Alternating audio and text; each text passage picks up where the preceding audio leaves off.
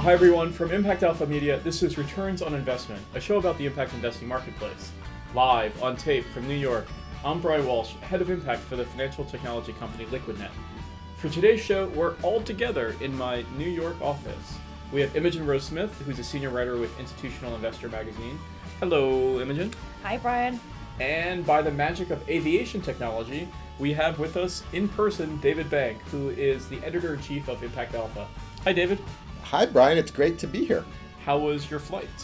It was a red eye, and it was as good as could be expected. Okay, well, on today's show, we're going to talk about animals and impact investing. Now, David, I don't want you to hijack the show and just talk about your new designer puppy that you have coming. Have I mentioned we're getting a puppy? You've mentioned several times that you're getting a puppy. Have you mentioned what type of puppy you're getting? We'll get to that. You'll get to that. Well, it said we want to talk about how impact investors think about animals. Now, as I see it, animals have a relationship with humans in 4 different ways. First, animals are food. Second, animals are used in research. Third, animals are entertainment. And finally, animals are wildlife. So, Imogen, when people think of impact investing, they don't usually think of animals. But how do they fit into this? So, I think the relationship between animals and impact investing is actually a pretty interesting one. When you think about where impact pulls from, animals aren't at the forefront of your mind. So, it was a lot of where impact investing comes from is sort of community investing and community and development, and really how do we help people. The other side of this is the environmental conversation, and animals are obviously part of the environmental conversation, but normally they're sort of in the background or sort of hypothetical. It's the polar bears on the ice cap. And it's not how do we directly help the animals. And I think there's often this sense that one cause comes at the cost of another. So why would you talk about helping the animals in Africa when you should be talking about helping the people? Like, why should you talk about eating happy cows when we need to make sure that everyone has food? So a lot of times, it's not part of impact. And if you think about sort of, the people who are the real leaders in impact investing, rarely will you hear them talking about animals. But what I've noticed over the last year is a real sort of ramping up in the conversation about animals, the interest in animals, and its connection to impact investing. So I think, in fact, there are quite a few points where you can see animals being a big part. So, for example, somebody like Jeremy Collar, the Collar Foundation, his big passion is ending the consumption of farm-fed factory meat, and it's really an animal welfare and animal rights issue. Similarly, there are other funds developing that have an animal impact angle. And one of the things that I think is really interesting is that, we've talked a lot in the past about sort of the elitism of impact and how that can be a problem. And actually, surprisingly, animal rights tend to be a lot more egalitarian. So everyone cares about animals, or a vast number of people care about animals, and there are a lot of ways that you can have an impact on animals and having animals live a better life. So in some ways, it's a very fruitful part of the impact conversation to bring a lot of people into the discussion and have a good effect. David, what do you think about this? Have you, in all your conversations around impact investing, how often does the concept of animals or the topic of animals come up outside of talking about your new designer pet? Well, I've been thinking about this. There's obviously the food angle, and as Imogen said, there's an apparent contradiction, and let's explore whether it's a real contradiction between producing more protein for a protein-hungry world and then treating the animals better. And as you say, on the face of it, it would seem that people would say, why do we care whether the cows are happy? Maybe cows are not the best example. They're sort of a high on the food chain sort of species in terms of conversion of grains to usable protein. But chickens are winning that protein market share war. And then fish, and particularly farmed fish, and particularly I would argue land-based farmed fish, because sea-based farmed fish have some environmental problems that have sort of given them a bad reputation. But there's a sort of new wave of environmentally friendly farmed fish that are incredibly efficient grain converters into protein, almost like a pound of feed for a pound of fish. And if you substitute new kinds of feed that aren't themselves fish, because that's a whole other issue, you can get to an almost perfect sort of perpetual motion machine to create protein, as I say, for lots of rising consumers around the world who want to eat some protein. So the main way that animals come into the equation so far of what I've been covering in impact investing is how do we get more protein out of better designed, I would venture to say, animals. Where does this run up against other environmental concerns like genetically modified organisms or are there other concerns people have about the food systems? Well, the other food-based impact area is sort of at the other end of the spectrum, which is people want to have, they want to know where their food came from. They want to know who grew it or who caught it or how it was raised or what chemicals were used or not used on it, certainly whether it was genetically modified or not. And that has tended to advantage small producers who are able to build those kinds of values into their products. And the question is, can that model where you actually know the farmer because you're now got a relationship and it's coming straight from the farm to the table or whatever, can those kinds of relationships actually scale up and be a meaningful part of the food economy for feeding the coming 9 billion people? And that to me is where I think impact investing can really be the glue that brings this whole thing together. Because the problem with the sort of sustainable food and sustainable agriculture movement is that historically it hasn't been scalable. So it's, Tom Steyer having a farm with some happy cows and it's just his ranch. And you can't really replicate that on a massive level. But if you believe that, the way to have a sustainable planet is to have sustainable food systems, then we need to figure out a way to shift so that we're not, something 90% of the deforestation of the rainforest goes to producing soy that can then be fed to farm-fed animals, right? So if you can eliminate that, you can have a real impact on the economy. And the end of that chain is your happy cow and your happy chicken. So I think it gets away from this idea that, it's all a bunch of elitists going to the farmers market in Berkeley, and instead becomes, how do we ensure sustainable food systems for all? And impact investing, and particularly, my friends, the large institutional investors, can be the thing that makes that happen. However, the activism and the push from that can come from individuals, and that's where I think sort of the passion around animals and the concern for animal welfare and animal rights can really be a galvanizing force behind this, particularly when you combine it with sort of the food conversation and people's passion for sort of, good food and sort of healthy living. I think all of these things can actually come together and work together instead of being opposed to one another. So you're saying that it's not an either or, but there's a way that impact investors can play a role in financing solutions that provide for animal welfare while creating economic opportunity and providing a sustainable food system. Exactly, and you could say that sort of one of the points that demonstrates that is the fact that animal welfare was included in the Sustainable Development Goals, right? That when they did the 2015 Sustainable Development Goals, animal rights activists were really proud that they pushed really hard and they got that language in there. It hadn't been in the previous goals. So there's this recognition that if we're to have, healthy economies of all types, then animals need to be a part of that.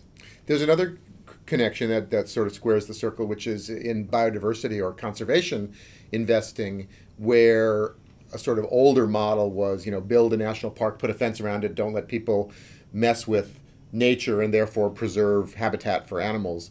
And in a lot of cases, and there's a lot of research on this, that didn't really work.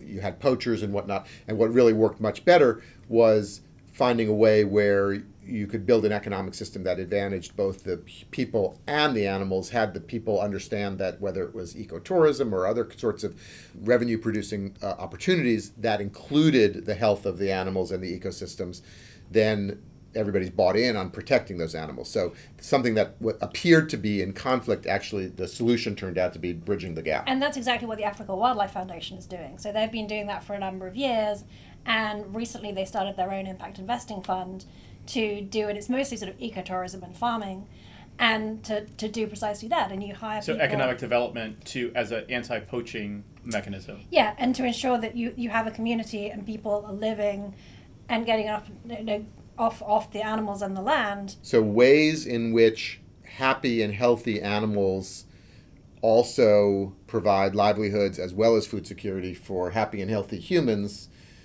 that's the sweet spot for impact investing. Is that what your argument is? Exactly. And back to your point, if you can't have one without the other, right? To solve the problem of the African rhino, you have to give the people who are killing the African rhino something else to do. And so I think we've hit on animals as food and animals as wildlife, but how does impact investing relate to animals as entertainment? That was just a straight line to get David to talk about his dog, wasn't it? This puppy, we don't have the puppy yet, but we're hoping that this puppy is quite entertaining. So I don't know if that's what you meant by that. I meant more things like SeaWorld and its treatment of animals, and its backlash and its reaction to the backlash after films like Blackfish that exposed the horrible way that they treated their killer whales. In SeaWorld is a large publicly traded company. And it faced an economic backlash, and investors put pressure on them to change their tactics based on the consumer backlash. And they still haven't recovered. I mean, that backlash was huge, and it's been, they've changed their tactics, but changing their reputation is going to be an uphill battle for them, and that shows just how powerful sort of the animal rights argument as well as the animal rights lobby can be. Well, so it shows that there's an opportunity, as we were saying, in a sort of new approach to the human-animal relationship, and then there's also a risk if you don't take that into account, and there's a backlash from the public, and there's a backlash on your reputation.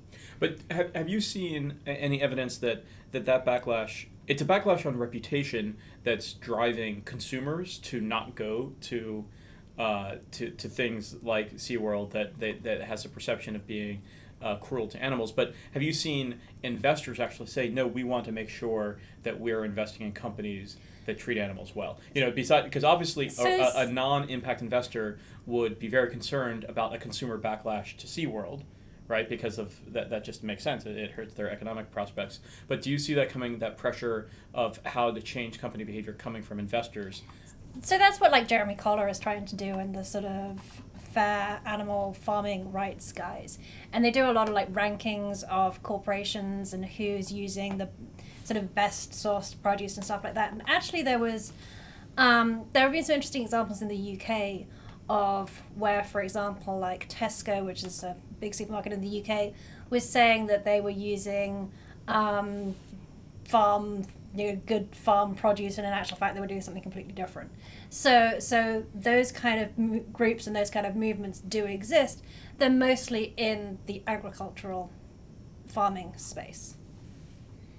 And what about animals as research, David? And animals have been used for years as testing for medical research, or testing for pharmaceuticals, or testing for cosmetics. And The Body Shop famously, was part of this conscious consumerism movement where they had testing-free beauty products.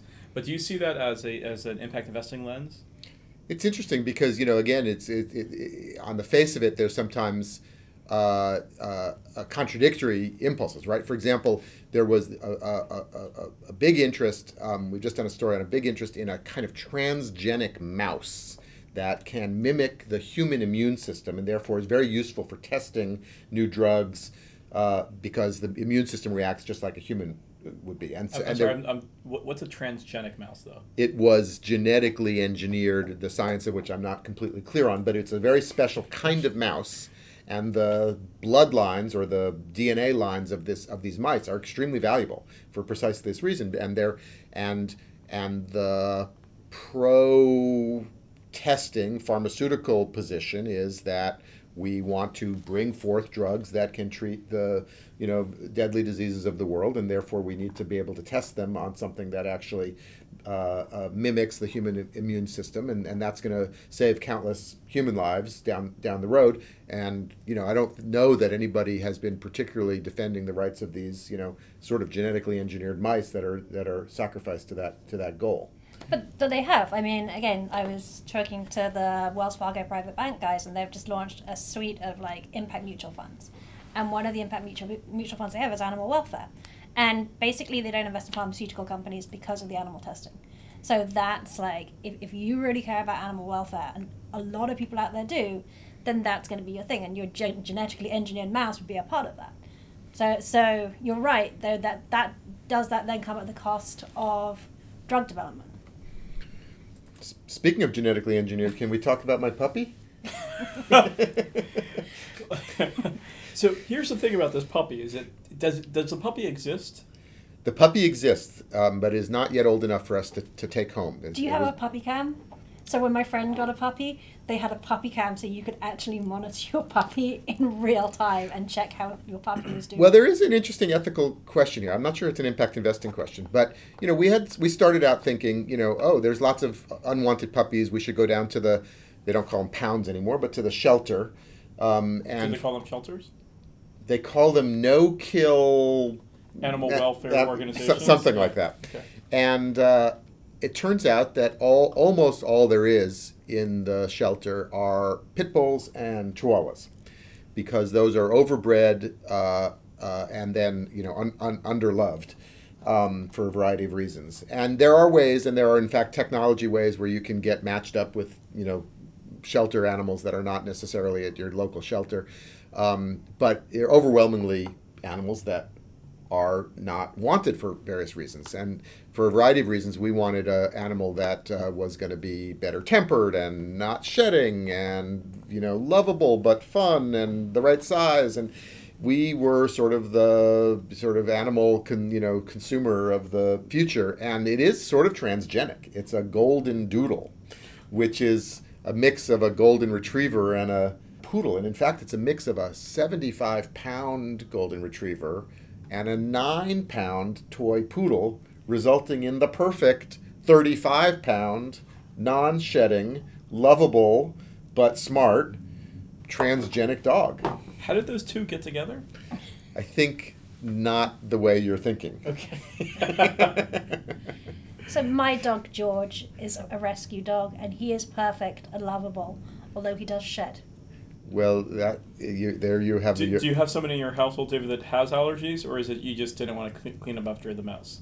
Is there a legitimate medical claim you can make towards having this hypoallergenic? I wish there were, but no. It's really just convenience. Okay, and so what do you think about the impact of this puppy on ecosystems? I think it's probably atrocious, because you brought forth this animal that didn't have to exist. Is consuming food that is needed in other parts of the world, undoubtedly. And you're spurring market demand for this manufactured dog too. Absolutely, it's sort of it's sort of like in decades to come, people will look back and think, how could they possibly have fostered a whole market in sort of unnecessary parasitical puppies that didn't need to exist. But I did Google image search for golden doodles, and they are really adorable. So, in your defense, they're really adorable. Okay, well, I think that's going to do it for this episode of Returns on Investment before this just becomes the pet sour. So, thank you, as always, Imogen. Thank you. And thank you, David. Thank you, and our puppy thanks you.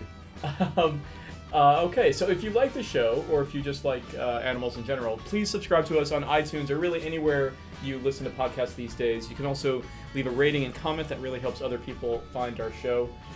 If you have any suggestions for us, you can send us an email. We love hearing from you. You can reach us at info@impactalpha.com.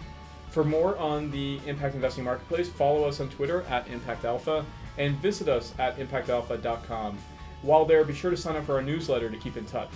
Special thanks, as always, to our technical producer and cat lover, Isaac Silk.